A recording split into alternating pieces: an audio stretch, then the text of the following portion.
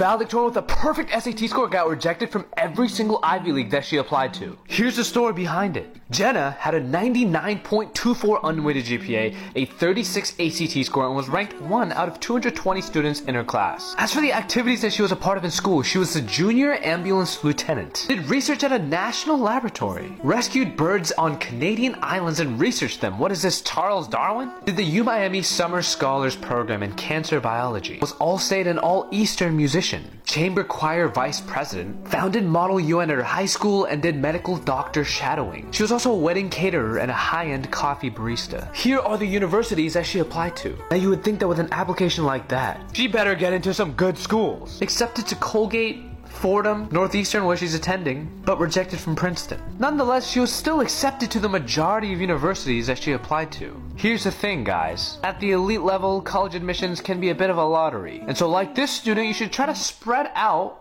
your darts. Okay? You don't want to just go for the ones that are like a millimeter wide. You want to go for some more realistic targets, maybe some safeties. And in the end, it worked out for this student. She's committed to Northeastern. She's very happy about it. And once again, like I always say, you can't go to Princeton and Harvard at the same time. You gotta pick one.